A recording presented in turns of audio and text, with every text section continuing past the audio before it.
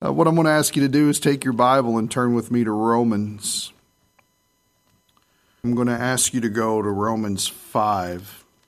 I hope that you were able to see the little blurb on the home page off to the side that had two files there that dealt with a section in Romans 3 and a section in Romans 5.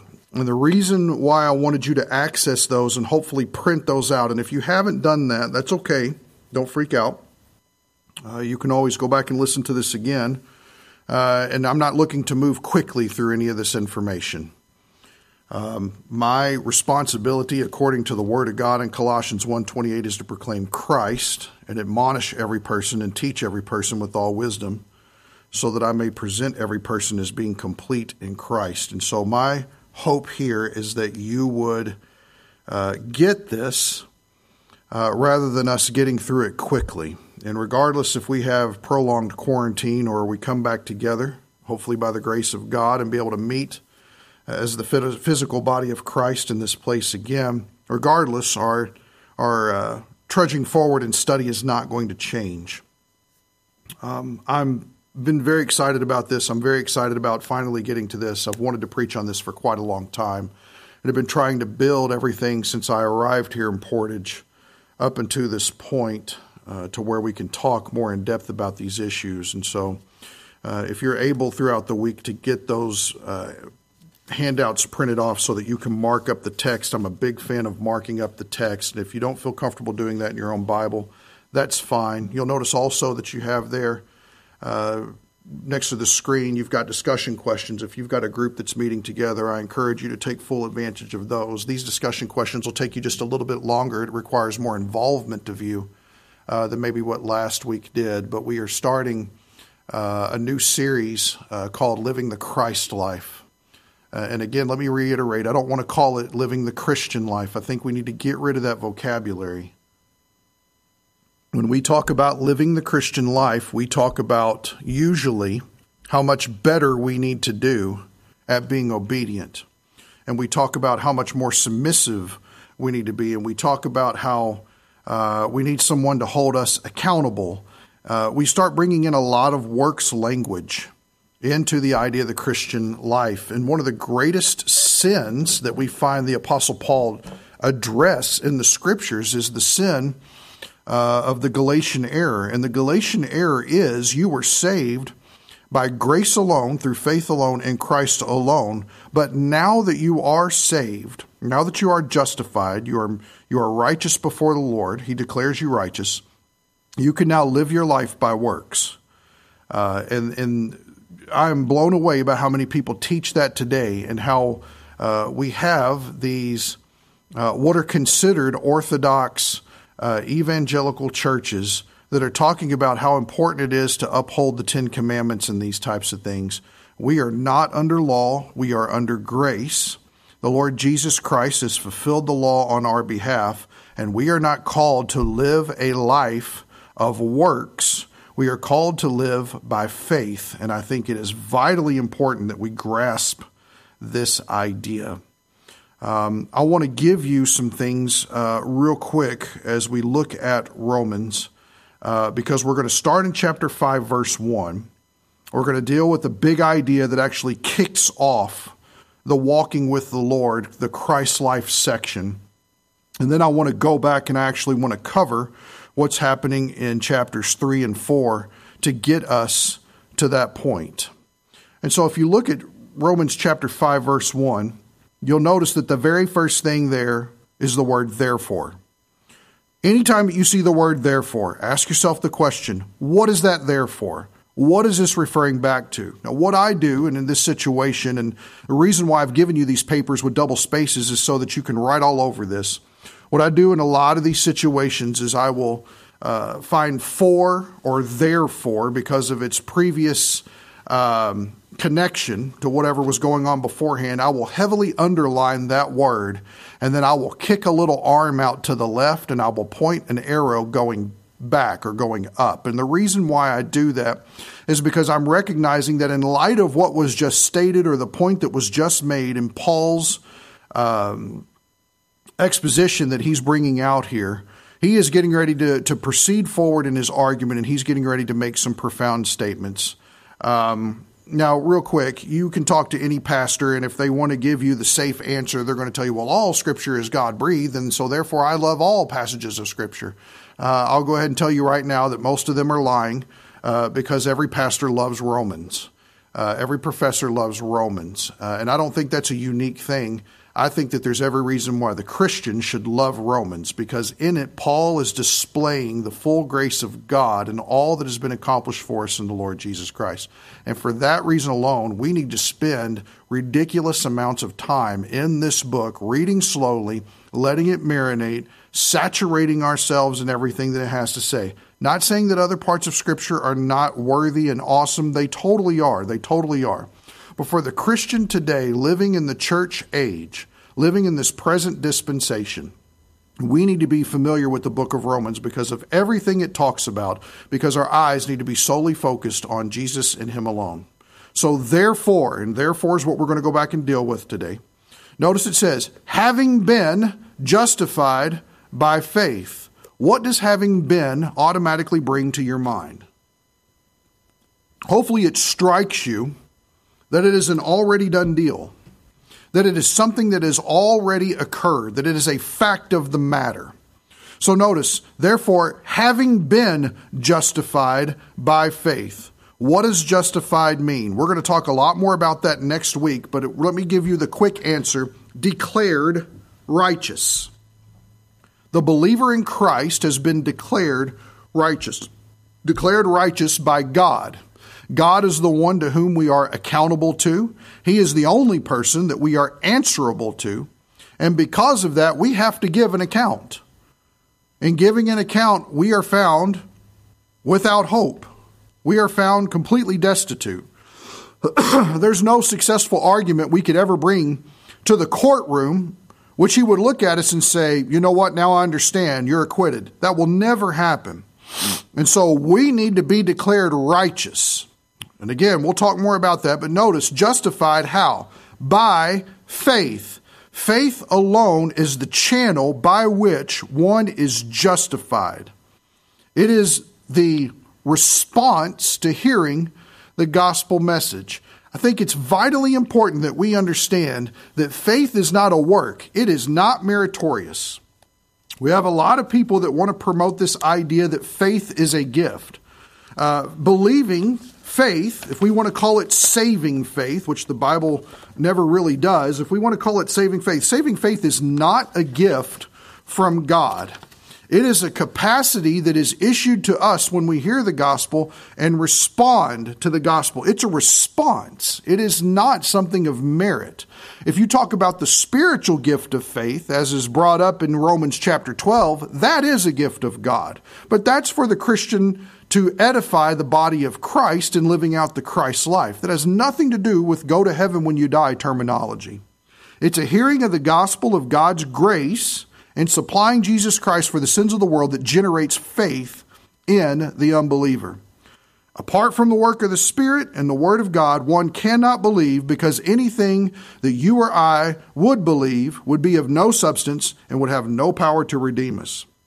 But if you hear the gospel of Jesus Christ, we're told very clearly in Romans chapter 10, verse 17, that faith comes through hearing, and hearing by the word of Christ. Now, let me just ask you, if you have theological predispositions to this and you've studied Calvin's Institutes to the hilt, or whatever you want to say, Reformed theology, all of this other stuff, I ask you to lay it down and simply take God at His word. Faith comes from hearing, and hearing by the word of Christ. That's where faith comes from. You hear the word, you believe it, and at that moment, you are sealed with the Spirit, given eternal life as a free gift, and you are declared righteous by the Almighty Judge.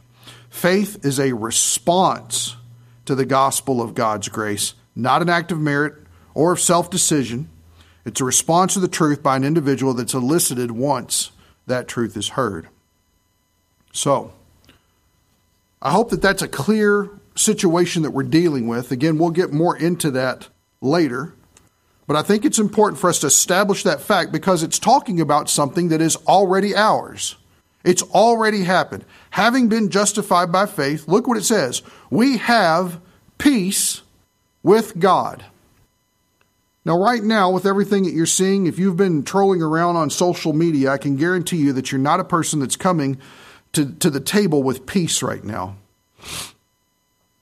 One of the uses of the word cosmos in the Bible, the word that we get for world, is the world system that Satan has orchestrated. He's carefully crafted it and knit it together like a spider web in order to lead people astray. In fact, it has saturated everything. In fact, I've been reading this book lately by a woman named Ruth Paxson.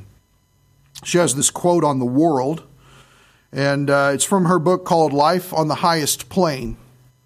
And let me read this quote to you. It'll come up here on the screen for you. It says, "This satanic system, the world, is like a colossal octopus that has sent forth myriads of tentacles to lay hold upon every phase of human life and draw it unto itself.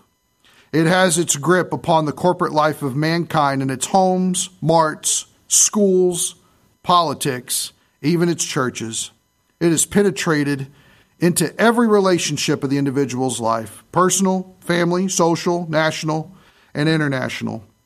The world, which is a human society with God left out, is Satan's snare for capturing men and holding them in bondage." This cosmos, this world system, is a human society with God left out. Some of you may be going crazy because your kids are at home and are not at school. Take a moment and praise God. Praise God for that. At least they're not hearing that in the beginning there was no God, stuff just exploded.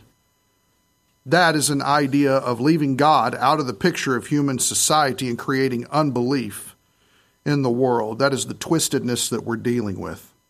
So this world has no peace in it whatsoever. Notice what Romans 5:1 says. Having been justified by faith, we have peace.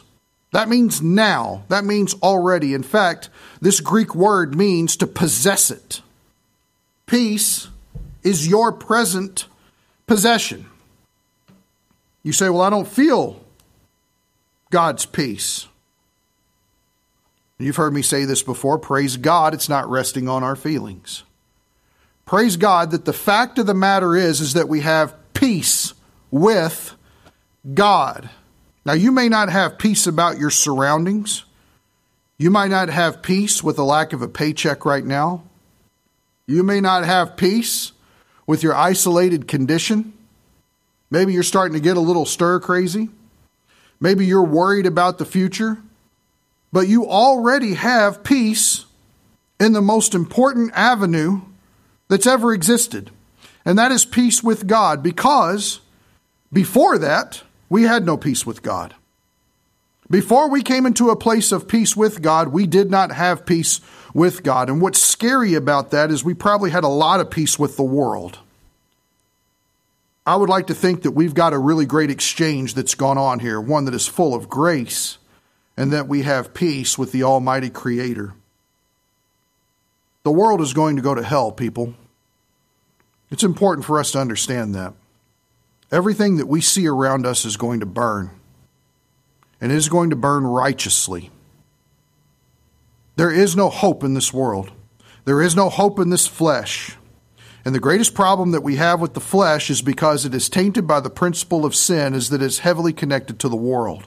And that is the fight that we have on our hands in looking at the notion of the Christ life and Christ living his life through us. Praise God right now that we have peace with him. And how do we know that this is a good thing? Here it is. Through our Lord Jesus Christ.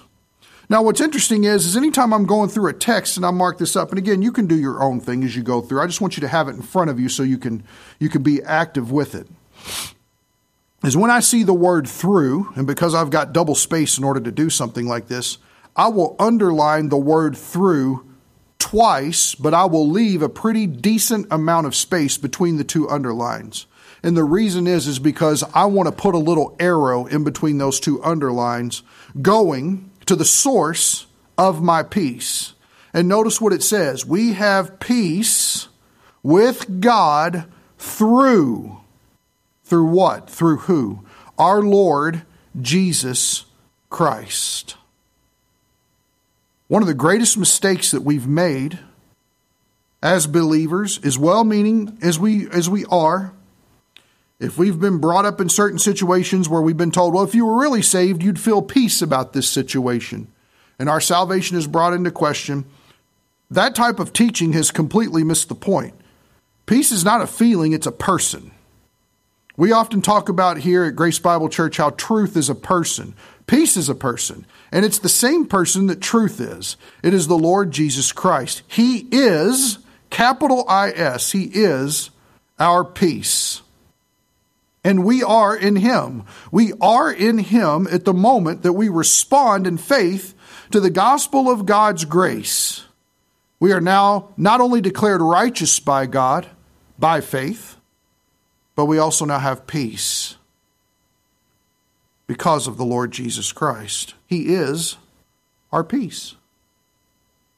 This is incredible. If we were to spend any time in 2 Corinthians 5, starting in verse 17, we would find out that He became guilty for us so that we could be acquitted of all wrongdoing. The peace wasn't cheap. It was great expense on Christ's account. But because of the joy that was set before Him, He went forward and He endured the cross. And now that He is seated at the right hand of the Father, He is a minister of peace. He is the means of peace between us and a holy God. It's all His work. It's all His work. He has made peace in the cross. So because we have this therefore at the beginning of this verse, and by the way, we actually have scripture memorization cards with Romans 5:1 on them, but it's going to be very difficult to try to get that to you in this situation. So when we return, Lord willing, we will be able to distribute those freely.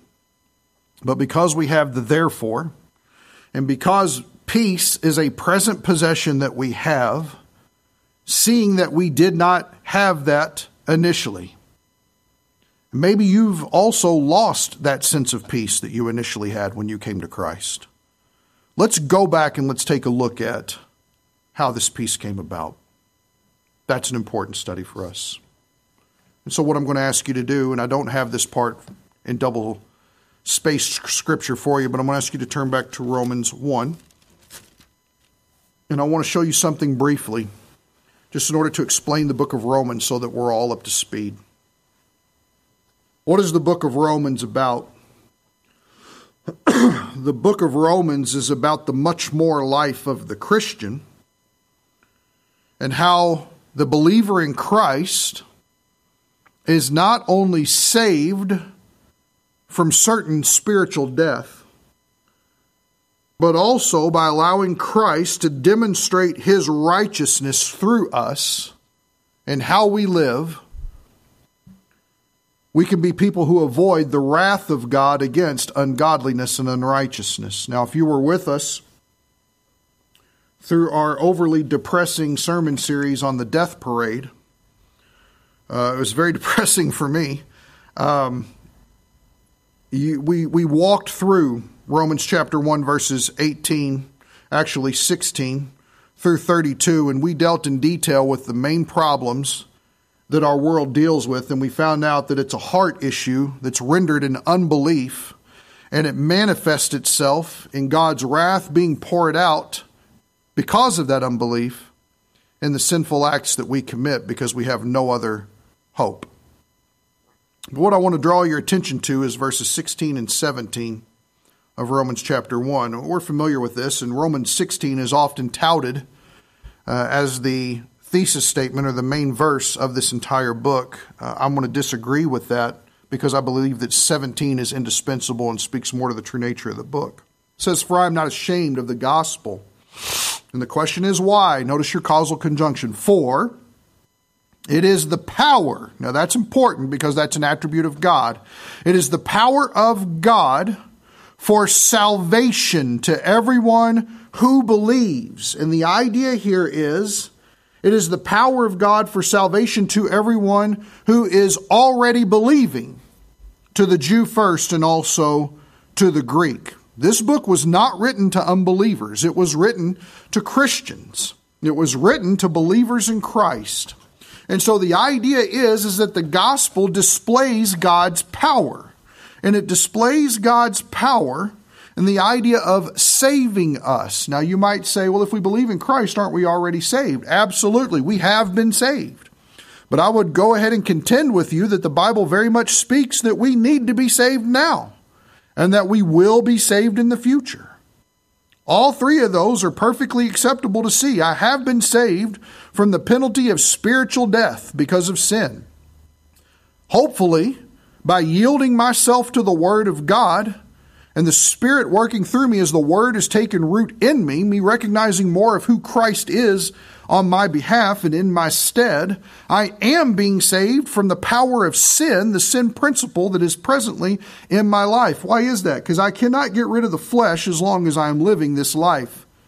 This flesh has been likened to trying to run a marathon while carrying along a dead corpse on your shoulders. That's probably a really good picture of the way of looking at it. It is extra weight that often drags us down. And the book of Romans is written with the purpose of helping the believer in Christ understand how to deal with the corpse, how to deal with the sin nature. Why? Because God's wrath is being passively poured out upon all ungodliness and unrighteousness in places where we suppress the righteousness. There is no discrimination between believer and unbeliever as far as suppressing righteousness. Believers can sin just like, if not more so, than unbelievers. If you don't believe me on that one, look at 1 Corinthians chapter 5. They were participating in that church in the type of behavior that unbelievers did not even participate in. That's a very sobering statement. So now look at verse 17. For, here's your causal conjunction. Again, here's the explanation. In it, the righteousness of God. Now notice that. The connection is the demonstration of the power of God for salvation. And the idea here is the idea of a saving of sin in the daily life, or from sin in the daily life. And that is the manifestation of the righteousness of God in that salvation. So notice, for in it, in the gospel, the righteousness of God is revealed. It's made manifest from faith to faith. And I believe that is from justification to sanctification, from not just being declared righteous, but also manifesting Christ's righteousness as Christ lives his life through ours. As it is written, now watch this, everyone, but the righteous, notice that, those already declared righteous, but the righteous man shall live by faith. Notice, it's not about law, it's not about works, it's not about deeds, none of that. It is the fact of how does a righteous person live. They live in the same way that they were justified, and that is by faith. So, how does a righteous person, how does someone who's been declared righteous by God live this Christ life, not giving in to sin, not committing repeated acts of sin, not falling prey constantly and repeatedly to the sin principle that dwells within each of us? How do we deal with that? This is what the book of Romans is all about. Now, with that being said, I'm going to ask you to turn forward to chapter 3. And we're actually going to start in verse 1. And let me go ahead and take a moment and plug a book that if you were looking to have a library that matters, I think this is an indispensable book that you would need to have. It's called New Testament Life and Belief. New Testament Life and Belief. And it's by a guy who is, I can't even remember where he teaches at right now, but he's one smart cookie. His name is Jerry M. Hollinger. Jerry Hollinger is his name, middle initial M, as in monkey. Jerry Hollinger is his name, Hullinger. And on Amazon, you can get this book for $40. Don't know how long it'll take to get to you with the present circumstances, but it's a good book. It's fantastic. And what he's done in his book regarding the New Testament is he walks through every book and he actually answers the questions that are often asked of the text, that the commentaries play it too safe and they don't want to necessarily address some of those things. And he does a fantastic job of dealing with all issues and turning over the stones that need to be turned over to look at. So I encourage you to invest in that book. It's a book that matters in your library, New Testament Life and Belief by Jerry Hullinger. Hullinger summed up the whole idea of the argument of Paul getting into chapter 3, verse 1 of Romans in this way. Paul's condemnation reaches its pinnacle when he writes that the uncircumcised Gentile would be acceptable before God before the circumcised Jew. Now, if you know anything about the racial tensions that existed and how first century Jews looked at Gentiles, that's a really startling statement. That is a club over the top of the head type of statement to make to a Jew, those who seek to live religiously and to keep the law and to be upstanding people who are holy and righteous. The very definition of religion always has works attached to it. And so as far as they were concerned, they were striving in order to be acceptable before God in all those aspects. Paul makes a fantastic argument of saying if you've got a Gentile who doesn't have the law and he's keeping the law, just because the law's been written on his heart by God, does he not condemn the Jew that's trying to achieve righteousness by works of the law? And what he's saying is yes, he does. And so an objection comes along in chapter 3, verse 1. It says, then what advantage has the Jew? Does the Jew have an advantage if he can be condemned because he doesn't keep his own law that God's given him? And notice what it says, or what is the benefit of circumcision? Circumcision was a sealing of the covenant that was given to Abraham, the three promises that were made, land, seed, and blessing. And that took place in Genesis chapter 19. It says here, verse 2, it's great in every respect. It's great to be a Jew in every respect, and it's great to have circumcision in every respect. Does that mean for all of us to go out and do that now? No, that's not what it's talking about. That's not Paul's point. He says it's great in every respect. First of all, that they were entrusted with the oracles of God. In other words, they were a highly privileged people with an amazingly great heritage to where they could actually know the Creator, and the Creator was initiating an active relationship with the Jewish people. So the fact that they have all this prior knowledge of Him, establishing Him as the Creator of all things, and divinely speaking to them audibly from the mountain when Moses led the children of Israel there so that they would know that He was there, that He was caring for them, that He was leading them through the wilderness, all of those things. They have an incredible advantage of knowing God. So that's not to be discounted in any way. So notice he anticipates another objection. Verse 3, what then? If some, being Jews, did not believe, their unbelief will not nullify the faithfulness of God, will it? In other words, because Jews didn't believe what God had said, is God obligated to hold fast to His word? Now that would be insane for God to break His word. God always keeps His promises despite Israel's or anybody else's unbelief. Our unbelief is specifically our personal responsibility or the failure thereof. So it doesn't stop God from being faithful and doing exactly what He said. So notice what he says, verse 4, may it never be. This is a strong negation in the Greek. It's actually brought up 11 times in Romans, and it seems to be brought up in times where the character of God or what He's spoken by His word is at risk of being marred in some way. Notice, may it never be. Heck no, that's not the way you should ever think of it. That's not even a possibility. Get that off your radar is the type of idea. He says, rather, let God be found true. And why is that? Because God is the one who not only sets the standard, but is the standard. Though every man be found a liar. And here's the reason why, is because God can use anyone's choice of sin for His glory. No one is excused in that situation. He says here, that you may be justified, as it is written, that you may be justified. In other words, that God may be proven correct in His word and prevail when you are judged. Now, here's what's interesting about this. is that this is actually taken from Psalm 51. And if you're familiar with Psalm 51, it is the psalm that David wrote after he had been confronted by Nathanael the prophet regarding his sin with Bathsheba. And when he came to terms with it, the two lines right before this deal with the idea of, Lord, against you and you alone have I sinned, which is an incredible statement that he makes. David understands that when he sins, it is directly and immediately an offense to the face of God. That's important to understand in this situation, because what we're dealing with here in this section of Romans is we're dealing with objections that people would have that their sin is not their fault, that they're just a victim. Then they're looking for some sort of scapegoat that will excuse them before the presence of a holy God so that he will not condemn them as unrighteous, and that is the problem.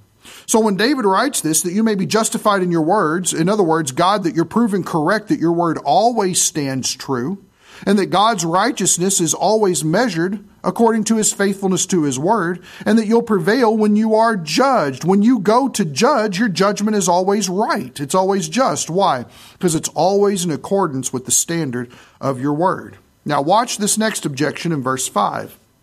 But if our unrighteousness demonstrates the righteousness of God, what shall we say? Now you might say, what in the world is he talking about that? Let's say it this way. If I lie, and the Ten Commandments tells me that I should not lie, am I not just proving that God's right in what he says?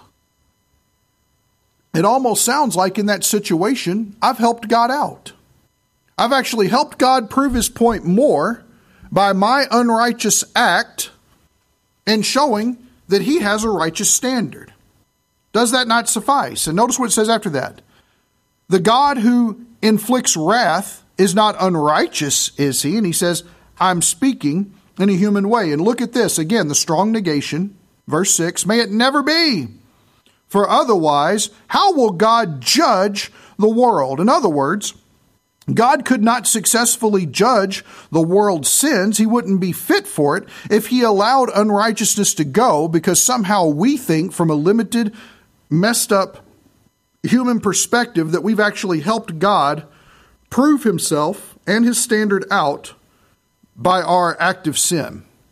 That's an insane argument. You say, well, why would anyone argue it? I guarantee you this, sometimes we find ways to argue that every week of our life. We will find some way to make sense of our willing sin in some way that God should just let it pass and not deal with it. That God should just give us a freebie. And that is not how God works. God keeps perfect accounts on all fronts. Now, again, let's not get lost in the details of this argument here, and let me help you out for just a second. I found this helpful every time I've looked over this passage. When we think about the idea of the law, or we think about law keeping or something like that, simply think about the idea of works. And the false idea of works righteousness, or what we would call probably religion today, is that you're accepted by your works. If you do enough, try hard enough, give up enough things, that's how God will accept you on those grounds. This was never God's intention of the law. The giving of the law was always a means of drawing Israel into closer fellowship with him so that they would display his glory to the surrounding nations. Did it allow for sin? Absolutely it did, because sacrifices were commanded in the law for when they broke the law. That was also part of the law.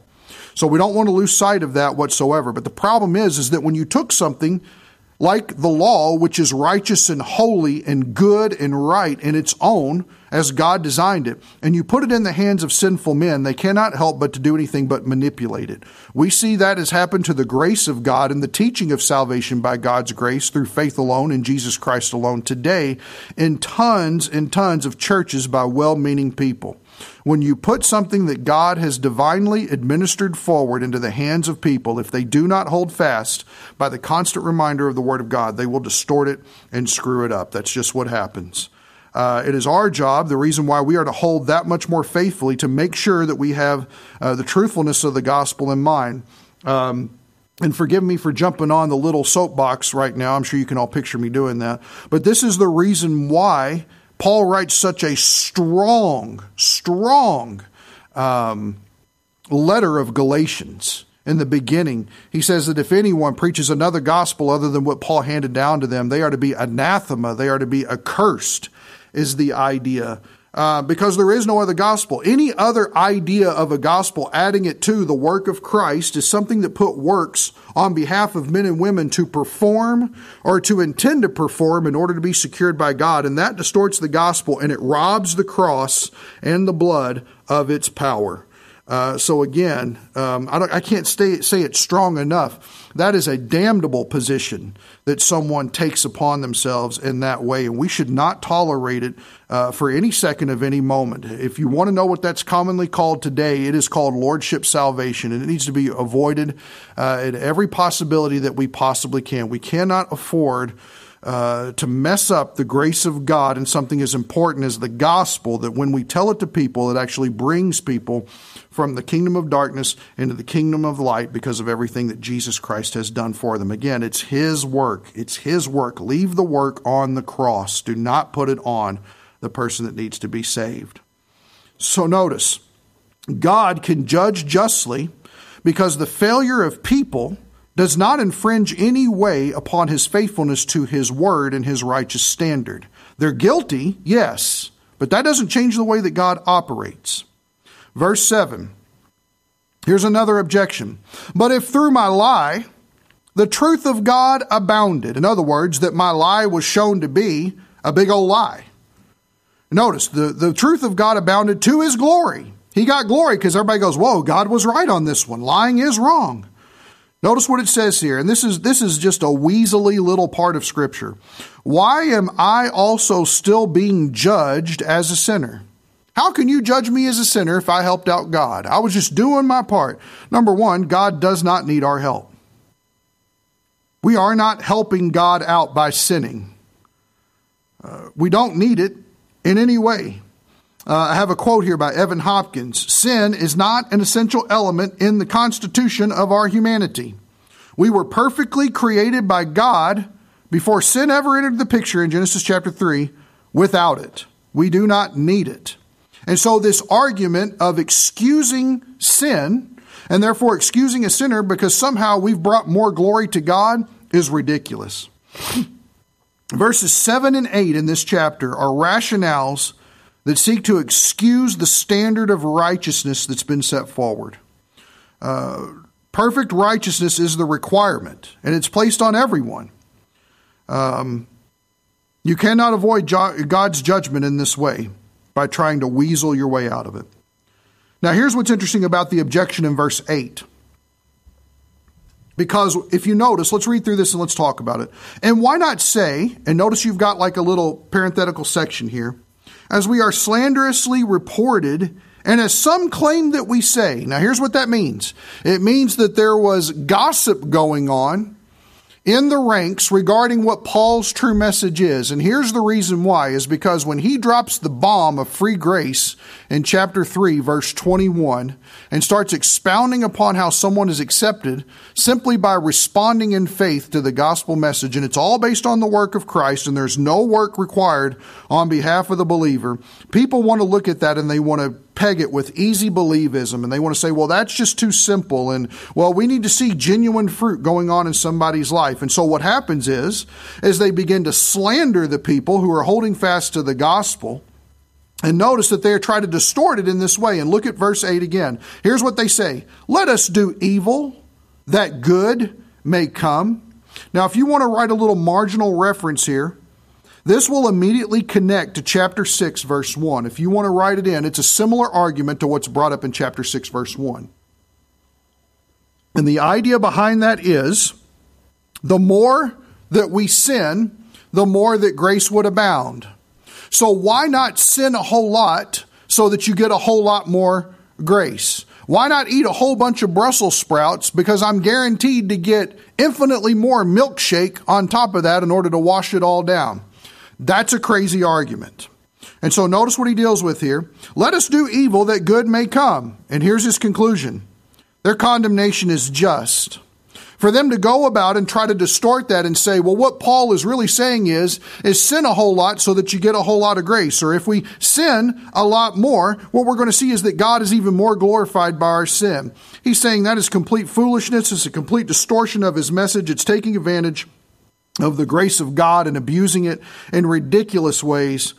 Let's not have anything to do with that. So it says here, verse 9, what then? Are we better than they? And he says, not at all. And get this, because this really is the summary statement of this entire situation dealing with the sins and atrocities that mankind is involved in. For we have already charged that both Jews and Greeks, or if you want to say Gentiles or pagans, any of those, are all under sin. Now, here's why this conclusion is vitally important. It's because we started this idea looking at the point that we have peace with God. It's a present possession. If you have believed in Christ, you are in Christ. You have this permanent location in the Savior. With that, you've been declared righteous by the Father because of Jesus. And with that, you now have peace with God. But notice in this verse right here, chapter 3, verse 9, we have already charged that both Jews and Greeks are all under sin. In other words, every single person outside of the sphere of in Christ being is at war with God. That's what's going on. You may be at peace with the world, but you are at war with God. Then he goes in this section here, verses 10 through 18. Let's read it. Let's observe some things. As it is written, which automatically tells you it's going to refer to the Old Testament. And here's what I'm going to ask you to do. If you have a marginal reference for these sections here, like for instance, as it is written, comma, we have beginning quotations, and then I've got a lowercase a that's written in there. I'm going to ask you to take your pen, and I'm going to ask you to underline in your Bible, underline the little marginal reference, the a there. Then if you look down in verse 13, right after where the quotation mark starts, A. Underline that. After you go down 2 lines, you've got B. Underline that. The next one there, verse 14, you've got the quotation marks A. Verse 15, A. Verse 18, A. I'm going to ask you to underline those little marginal references that they're going to take you over to, because I want to show you a point that's very interesting about this whole section. It says here, verse 10, as it's written, there is none righteous, not even one. No one is righteous. And notice that Paul brings that up because righteousness is what is needed in order to be in good standing with God. We must be righteous. It's not a self-righteousness. A self-righteousness is always evoked by works, and it's always lacking in quality. It will never measure up. I don't care what the Catholic Church tells you. It will never measure up. So there is none righteous, not even one, not one person. There's none who understands. There is none who seeks for God. In fact, this is what would be known as the natural man. If you want to write next to that, 1 Corinthians 2:14. That's the natural man in Scripture. In fact, I'm going to turn there real quick. You don't have to. You can do that later, but I want to read for you.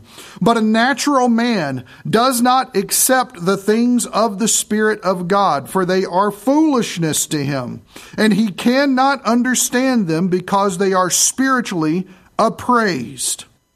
They are foolishness. He cannot understand them. They are spiritually appraised. You say, well, how in the world does an unbeliever ever come to faith in Christ then if he can't understand the things of the Spirit of God? Hold on to that question and let's finish this up and we'll deal with it. It says here, there is none that seeks for God, verse 11. Verse 12, all have turned aside. Together they have become useless. There is none who does good. There is not even one. Then it moves to their speech. Their throat is an open grave. With their tongues they keep deceiving.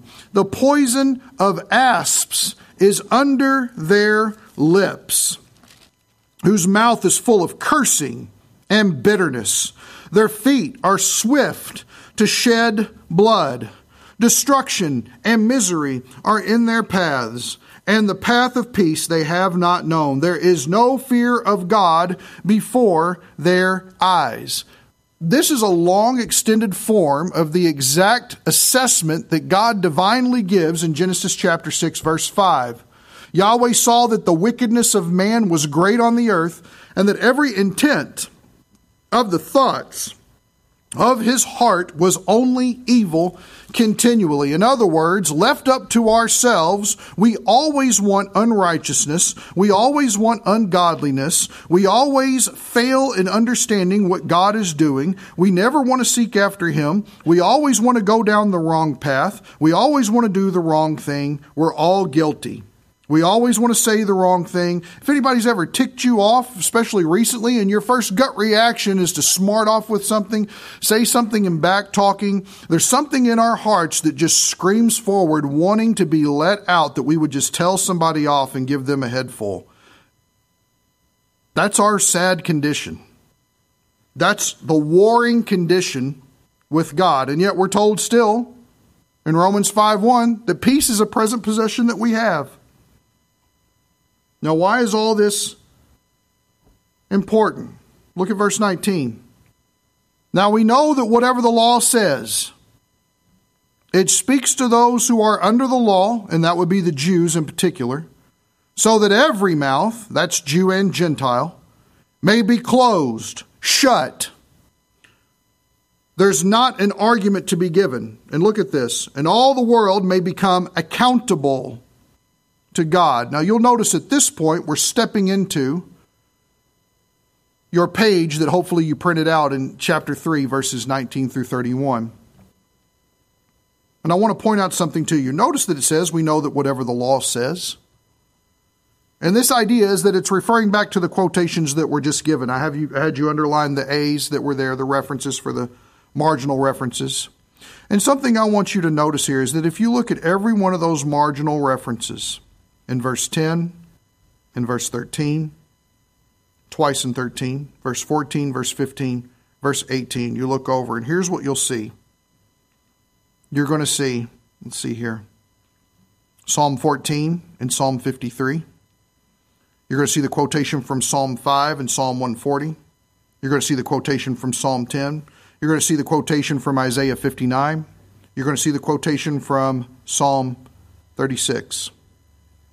And yet it says that the law condemns us.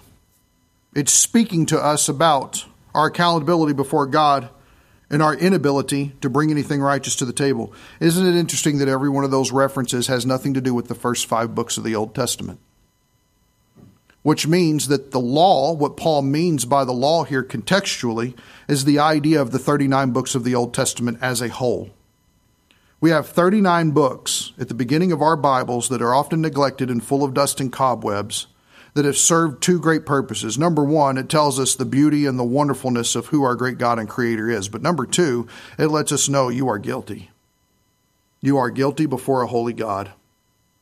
Are we Israel? No. Are we Jews? No. We are a separate program. We are the church in Jesus Christ. But you don't have to be a Jew or a Gentile to be guilty before a holy God. All the world, both Jew and Greek, are all under sin. All of us are charged as guilty. Now, if you're looking at your double-spaced paper here, I want you to notice that it says, now we, and I want you to write this in. Paying attention to the personal pronouns is very important. This is a personal, inclusive pronoun. And the reason why is when it says we, notice that Paul's including himself. Paul is not lording himself over them in a righteous position that they don't have. He's lumping himself in because at one time he was completely guilty as well.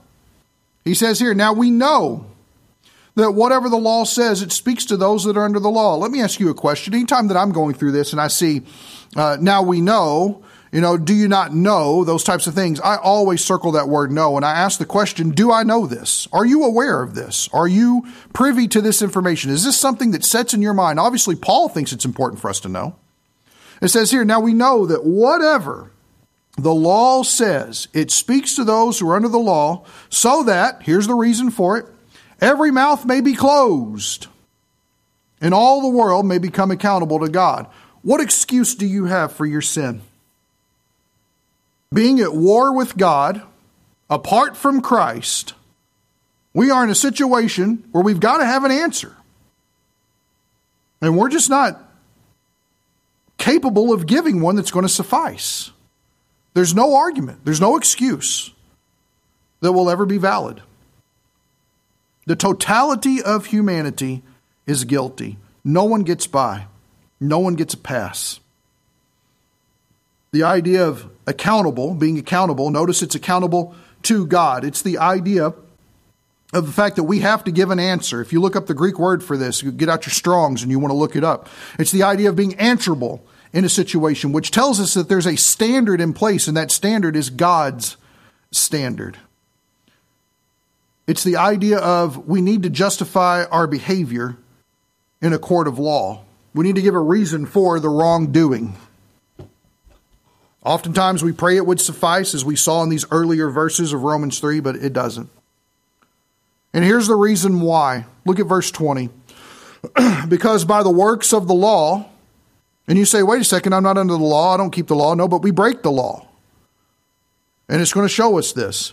Because by the works of the law, any works that would be done, anything that we would do to try to gain acceptance with God, anything that we would, well, if I do this, I think God would love me more. If I serve in this way, I think that God will give me better pardon. No, not at all. Notice it says no flesh.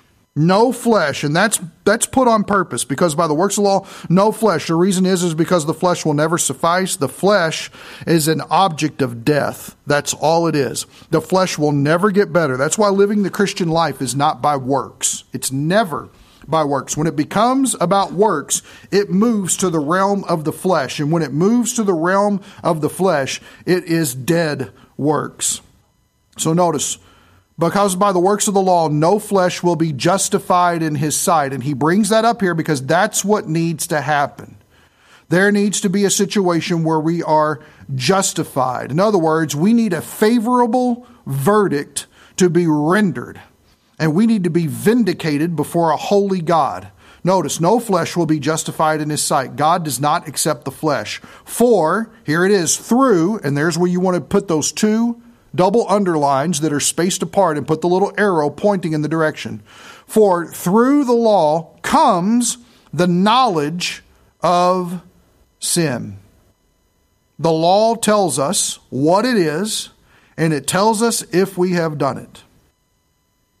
Let me give you another quote here from Ruth Paxson's book, Life on the Highest Plane. Again, this was written in 1928. If you're able to secure a copy, I would highly encourage it. It's an excellent read thus far. I'm about 115 pages in it. I'm thoroughly enjoying it. I think it would do much to help benefit your understanding of the Bible as a whole as well. Here's what she says. And we do have the quote up on the screen here. Everyone knows that humanity is saturated with sin and that sin is really at the bottom of all the world's trouble. But many people are unwilling to admit the real nature of sin. They treat it like a superficial skin disease rather than like a malignant cancer. Men are unwilling to acknowledge the truth of God's estimate of the natural man, that left to himself, he is hopelessly, incurably bad.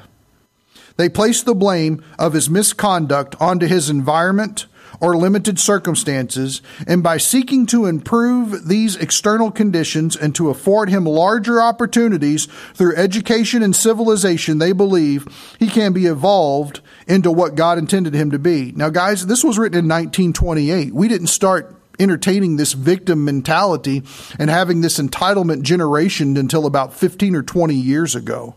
And we are in a sad state of affairs.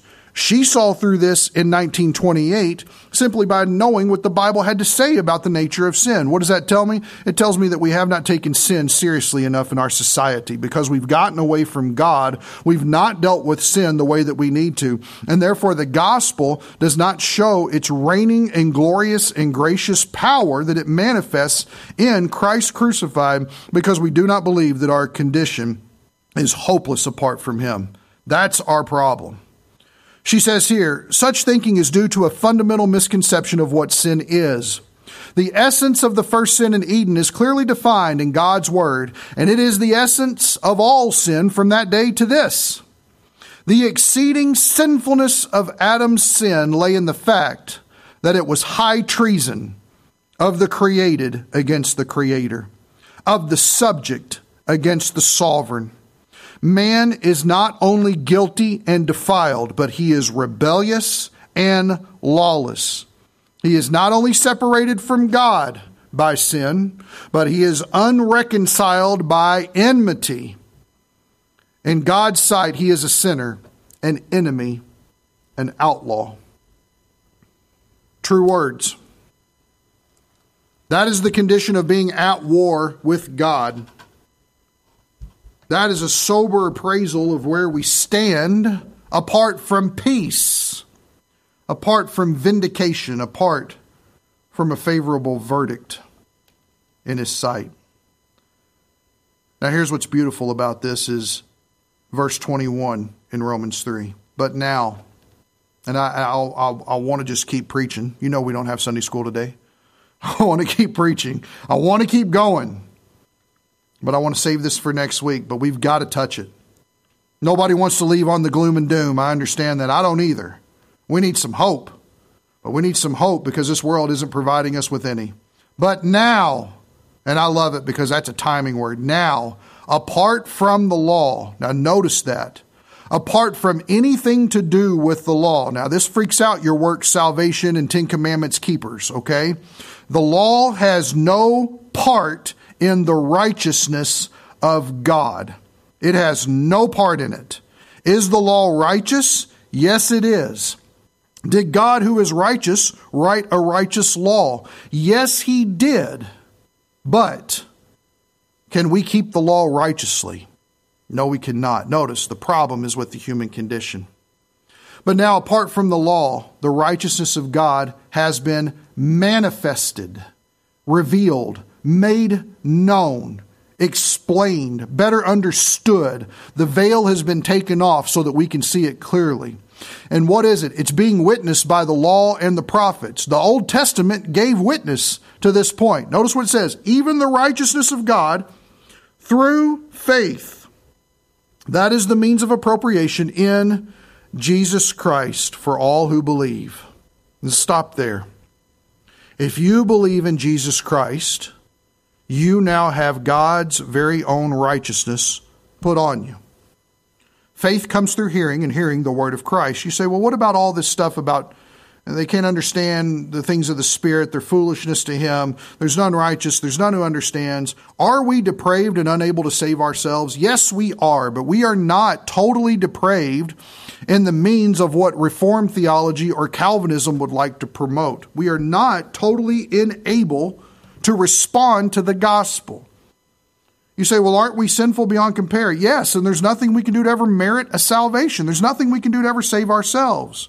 And this tells us our bad condition. There's none righteous, none understands, none seeks after God, everyone's turned aside, no one's good, our throats are open graves, we deceive with our tongues, we have poison on our lips, our mouth is full of cursing and bitterness, we want to kill people rather than reconcile with people, we don't have a path of peace, we do not fear God. Yes, those are all things. But it does not say that when the gospel comes to your ears, to your mind, when you are approached with someone actually sharing the gospel with you, that you are unable to respond to it.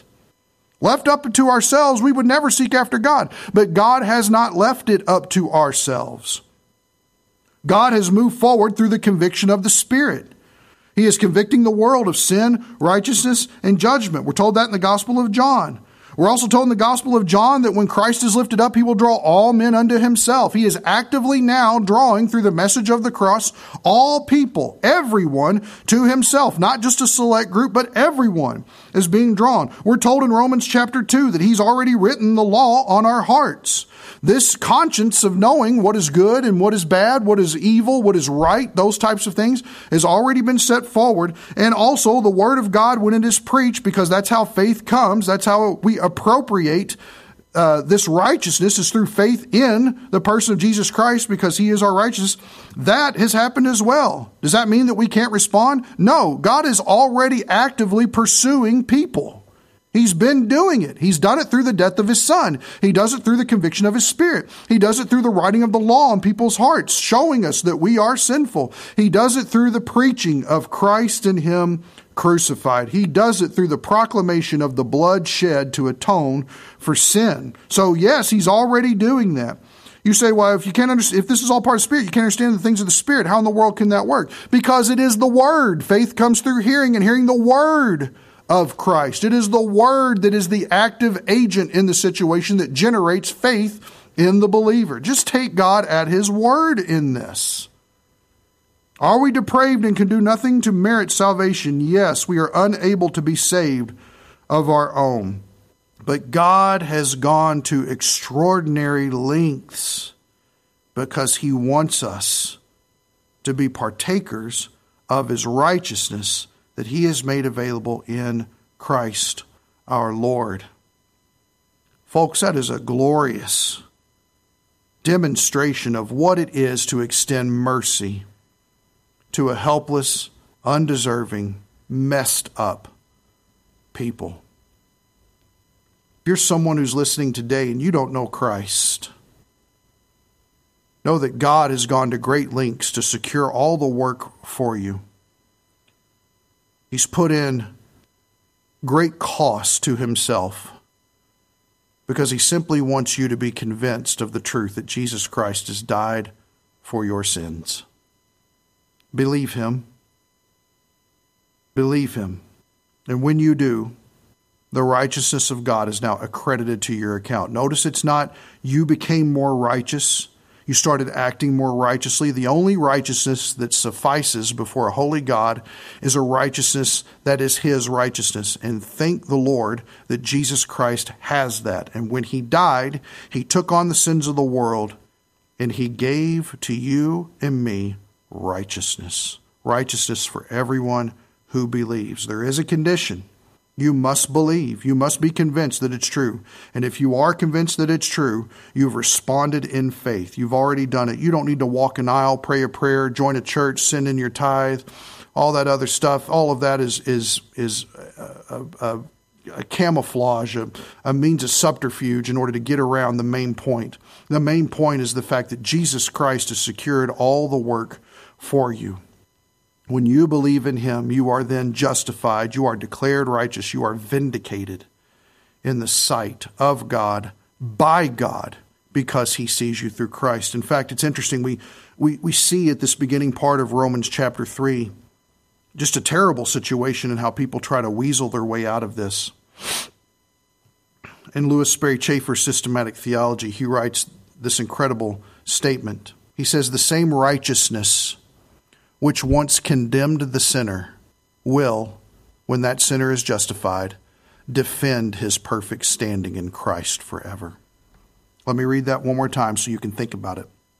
The same righteousness which once condemned the sinner will, when that sinner is justified, defend his perfect standing in Christ forever. In other words, there was a time for all of us when God was against us.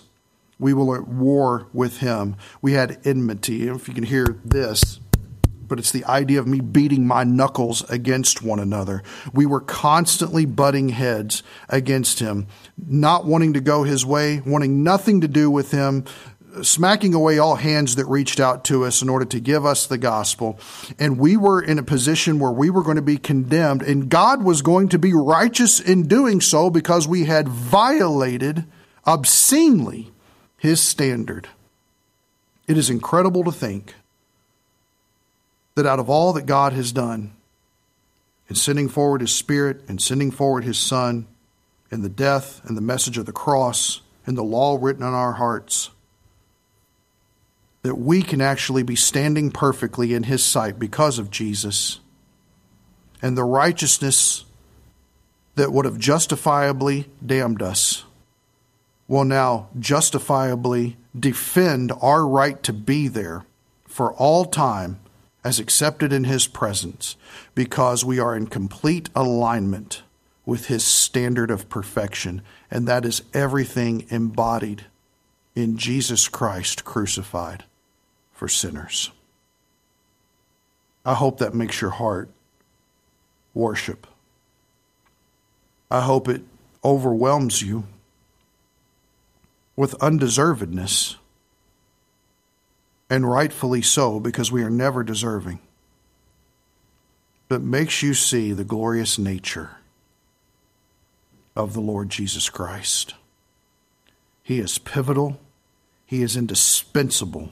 He is our righteousness before God. He is our justification before God. He is our peace. We have every reason to praise him. Pray with me, please. Father, our tongues could never say enough about Jesus. We could never glorify him enough. Could never exalt him enough. Could never magnify his holy name enough. And I praise you, God, that because we are accepted by his work in your sight, we get to praise him forever. It's going to take that long to begin to attribute 1% of what he's worth on our behalf. God, at this moment, we may not feel peace. Lord, let us rest in the fact that Jesus Christ is our peace. And I pray our feelings would conform to that fact. Jesus, you are great. You are beyond understanding and comprehension, and yet you invite us all the time, know me, know me, know me. That we would just increase in the knowledge of all that God has done. This is Paul's cry all throughout his letters. Thank you, Lord, that you accept us because of your Son. We know we're unacceptable, but we don't have to be. Jesus is for us. Let's look to him, focus on him, rest in him, cling to him, appreciate him, worship, adore, glorify him. Thank you. Thank you, God. Thank you for Christ. Thank you for the cross. We pray it in his name. Amen.